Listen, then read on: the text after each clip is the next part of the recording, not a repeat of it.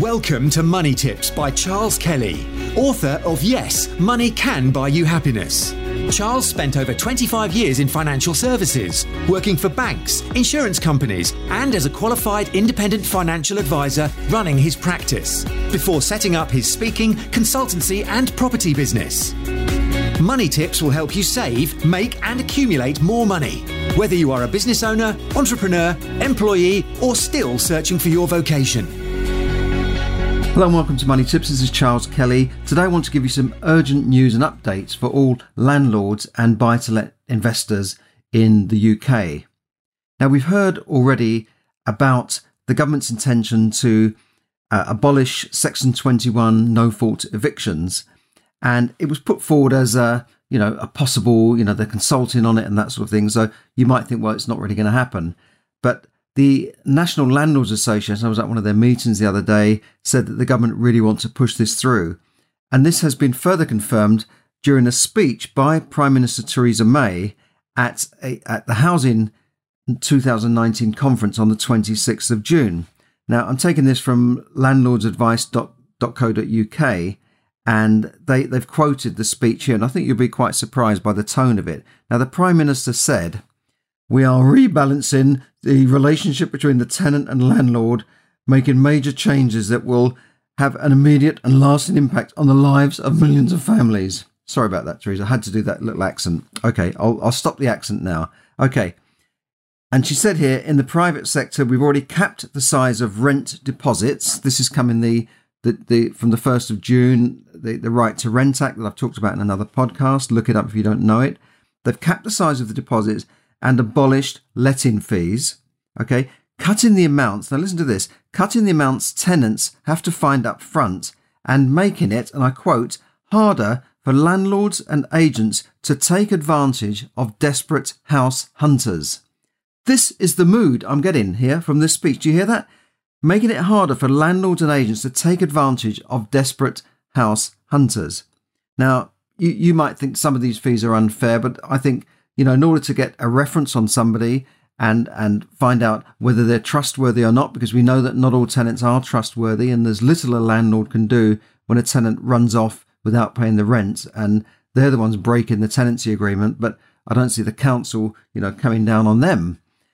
So you can see where I'm coming from here. I'm a landlord, and, I find some of these things coming out, they're like, a series of punches that are coming like in a boxing match. First you had the uppercut to the belly, which said that, they're taking away tax relief, under Section 24, they're taking away tax relief and are phasing that out for landlords. So in any other business, you have a business loan to buy something, you get tax relief against the profits or the turnover. So they're taking that away. Then there's another punch around the kidneys there with taking away wear and tear allowance. And now this is coming in. It's like a knee to the groin. This is not just boxing. This is all in wrestling and no rules cage fighting. This is a knee to the groin, and it's really going to hit landlords. So, and you can see by the tone of it, making it hard for landlords and agents to take advantage of desperate house hunters. And what about the good landlords and the good letting agents that do things up, properly and above board, and people know what they're getting into? But that's not enough. She says, now we're going further. Because if you rent a property, it will not be your house, but it will be your home. And that means if you pay rent and play by the rules and keep the house in good order, your landlord should not be allowed to throw you out on a whim. It is simply not fair. It's simply not fair that the landlord could throw you out on a whim. There you go. So we are bringing an end to the practice of the so-called no-fault evictions and repealing Section 21 of the 1988 Housing Act. Now, that is pretty clear here. It's simply not fair. Now, why is it called an eviction? That's what I don't understand. If you've reached an end of a tenancy agreement, you say, I want to rent this house out to you for a year, and then at the end of that year, that's the end of the contract. Why do you need an eviction notice or a no-fault eviction notice to get your house back? It's your house or your apartment. And I've never understood this. And I talked to a letting agent about it, And they always make a point of serving a Section 21 because the tenant might change their mind. And then what do you do?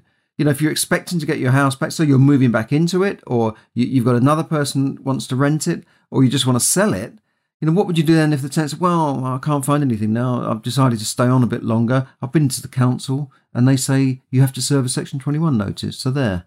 And believe me, I've seen this happen, and I don't see why we need a reason. And, you know, under previous, notices, I've seen that they might bring in some form of, section in replacement for the Section 21. They might say, well, landlords will get their house back if for certain reasons, like, you know, they're going to move into it.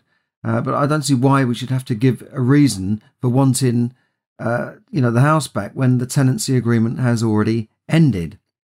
So watch out for that one.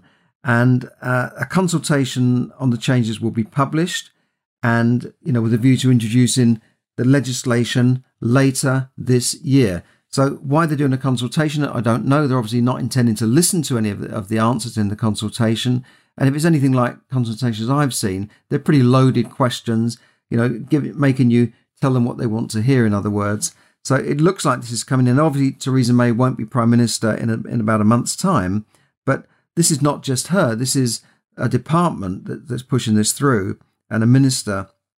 So I would expect to see this through. But to me, they haven't thought this through. They haven't really fully thought this through and think, well, how is it? And think about how it's going to work. Now, you know, I'll just read on here from the notices. The government will now shortly launch a consultation on the proposed repeal of Section 21 of the Housing Act 1988, in which landlords may have the opportunity to give their views to the government on this major proposed change. Now, they haven't really listened to landlords in the past. I think landlords are an easy prey. There's not much sympathy for landlords. You know, look at what's gone on in the last couple of years. Plus, we've got a lot of local authorities bringing in blanket selective licensing. And the public generally are against landlords. They think landlords are causing homelessness, which I know is not true. I mean, I saw figures from my local authority, and landlords was not the top reason why people become homeless. It's family breakups, it's all sorts of things. But landlords are up there, but they call it landlord eviction. But it might not be an eviction as such. It's just somebody saying, well, I want the house back. Where you have rent arrears and you have problems with a tenant, that's called a Section 8 eviction.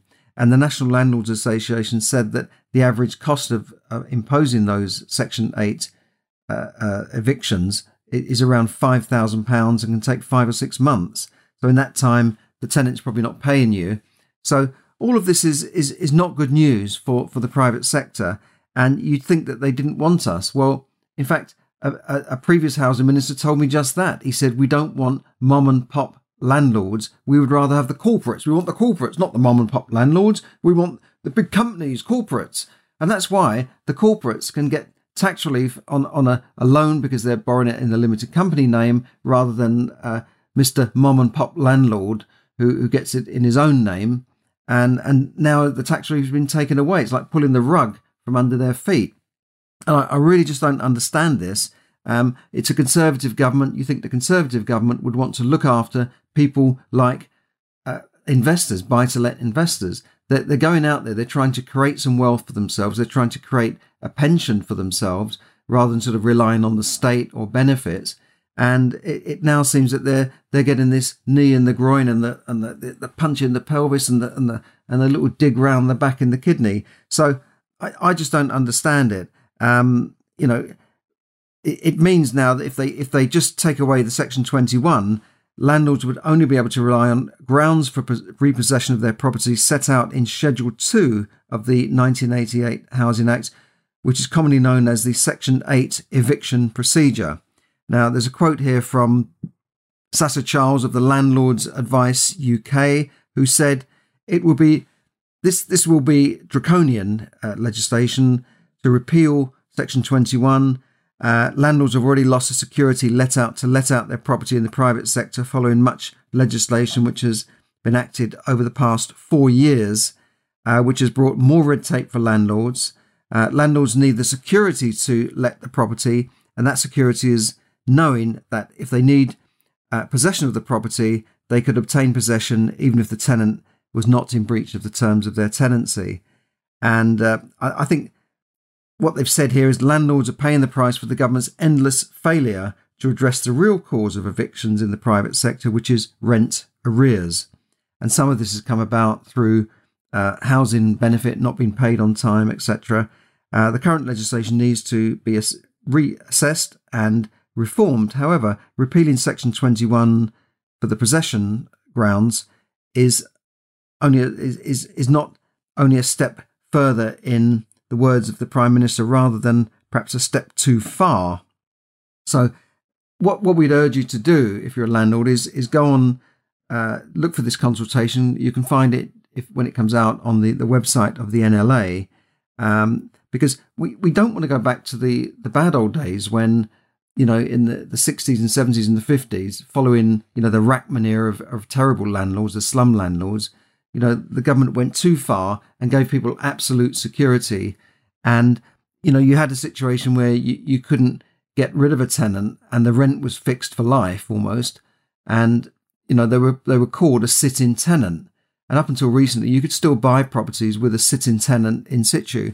So if you had this sit-in tenant in a house, say in Paddington, the house would be sold at a substantial discount, maybe at auction, because there's a tenant in one room, and that is then not a vacant possession.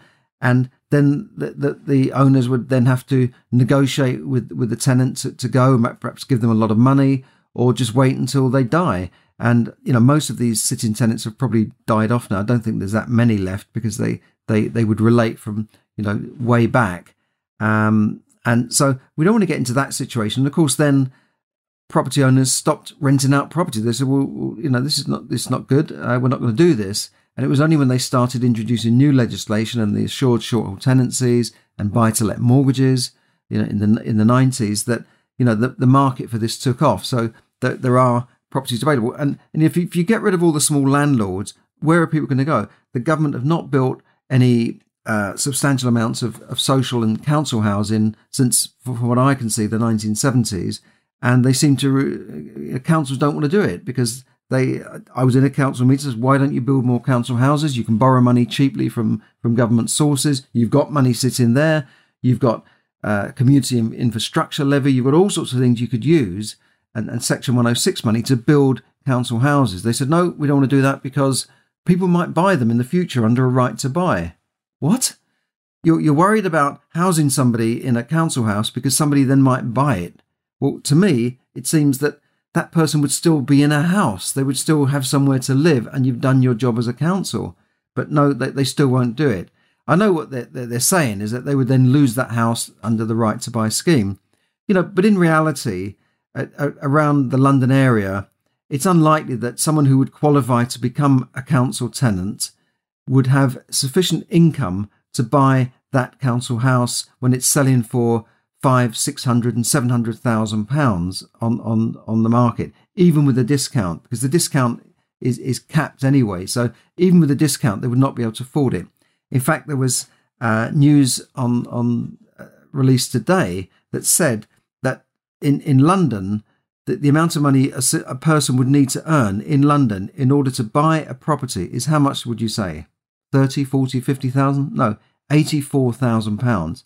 And that's because to get a mortgage to buy the average house, they would need that much income in order to borrow enough to buy that house on a mortgage. Obviously, they could buy cash, but if they need a mortgage, we assume most people need a mortgage, that they would need that much income. Okay, so that's that. That's my kind of rant about this. I urge you to get onto these consultations, to lobby your MP and say, look, what the hell's going on? You're clamping down, you're trampling on people that are entrepreneurial, that go out and start businesses, because buy-to-let is a business. It's not just a hobby. And you're pulling the rug from under their feet. And not only that, but you're spoiling some people's plans for retirement. The successive governments have already messed up the pension system. So a lot of people thought, well, buy-to-let is something that is tangible, something I can see, something I can borrow to buy. And, they've worked out a plan of action over the years. And it's very wrong of the government to just change that midstream and say, no, that's not what we're going to do now. We've changed our mind. We're pulling that from you. So that's my rant on that. Now, I wanted to mention something else that's come up in the Financial Times.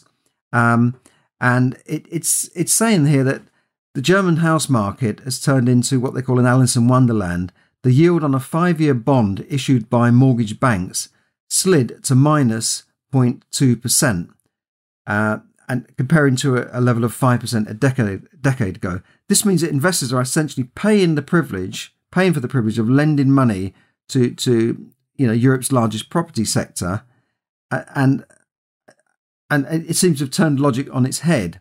If that was not bizarre enough, consider this: in Denmark, some financial institutions are offering borrowers negative mortgages that pay interest. And you think, what? Negative mortgages that pay you interest. So you borrow money, you get a property, and they pay you interest. And I don't get that. Now you might think, great, low interest rates, who cares? But we did see this in Japan a few years ago, and it put Japan into a 20-year recession, if you like. Now this is the point I wanted to make, really. One obvious reason to pay attention is that sinking bond yields and inverted yield, what they call an inverted yield curve, where short-term bonds have a higher yield than long-term bonds. Now, normally you'd expect to get a higher rate on a long-term than a short-term. So when short-term bonds have higher yields than a long-term bond, this has previously been a good predictor of a recession coming. So that's why I wanted to mention that.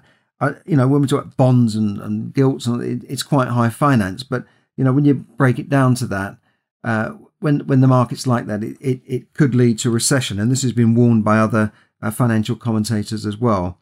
So watch out for that one. If you want to go and buy in Denmark, you might get a negative interest mortgage. So good luck to you on that. Okay, so look, you've heard a lot of negative news about the property market, all the new rules coming in, the new regulations coming in. I haven't even mentioned the landlord database that they want to create. But, entrepreneurs and property investors are entrepreneurs, always have a way of bouncing back. They always have a way of adapting, and it's like the survival of the fittest. They will find a way around this, or find something that works, and they will adapt. And that's one of the reasons why I like to go to so many seminars, network meetings and courses, to keep myself abreast of all the changes, to network with other people, see how they're taking care of things, and obviously listen to the trainers and the strategies that they employ. And that I've found as always keeps you on top of things, keeps you on your toes and keeps you going. And, so I would say to you, like, is this the end of property investment? Well, of course not. It's not the end of property investment. Property investment, by the way, is not just about buy to let and becoming a landlord. That's just one strategy out of many. Buy and rent out the property. That's just one particular strategy. There are dozens of other strategies, from developments to conversions, rent to rent, office conversions, lease purchase options, and things that don't require hardly any money down, or don't require any major deposits, just almost no money down deals that you can do on lease purchase options or rent to rent. So, obviously I can't tell you all these strategies right now. You need to learn these strategies, and you can do this by attending short courses where you'll get expert trainers, investors, as well as, get a chance to network with like-minded people. I mean, who knows? You could meet your next future business partner or your JV partner, your joint venture partner at one of these meetings, as does happen. So I'd like to give you some further details about these courses, such as the one-day introduction to property investing. If you've never started in the business at all, you can drop me a line, charles@charleskelly.net, or you can click on one of the links below this message. And, I have a limited number of complimentary tickets to attend some of the excellent courses run by experts. And these are people who've done it. They're not just like a teacher in a college. These are people who've actually walked the talk and done it. And that's how they get to teach you how to do it as well. And people have had outstanding successes from these courses and really accelerated their progress far faster than they would have done trying to do it on their own, or trying to sort of learn from books and that sort of thing. So I've got a limited number of tickets. Drop me a line. Some of the courses that are coming up in the next few months, few weeks, maybe multiple streams of income. That's where you get a 3-day overview of many strategies. There are beginner property secrets, which is a one-day training. Deal packaging. This is where you package up deals for other people. So you don't need money for that, do you? You find deals for people, you package them up, you sell them on at a fee, and some people just do that. They don't buy anything themselves. They just package deals for other people, and it's like a shop, isn't it? You're just selling on deals. So there's those sort of deals. Serviced accommodation discovery, rent to rent, no money down discovery days. So these are really fantastic courses. So do try and attend some of them. Some of them are free to start with. Some of them are very low cost to start with. So just let me know. Click on some of the links below, and then you can see how you can either get started in the property business or accelerate your progress if you're already in the property business. Thanks very much. Thank you for listening to Money Tips. For more tips and information, visit moneytipsdaily.com. The information given in this podcast is for your entertainment and should not be construed as financial advice. As always, take independent financial advice before making any investment decisions.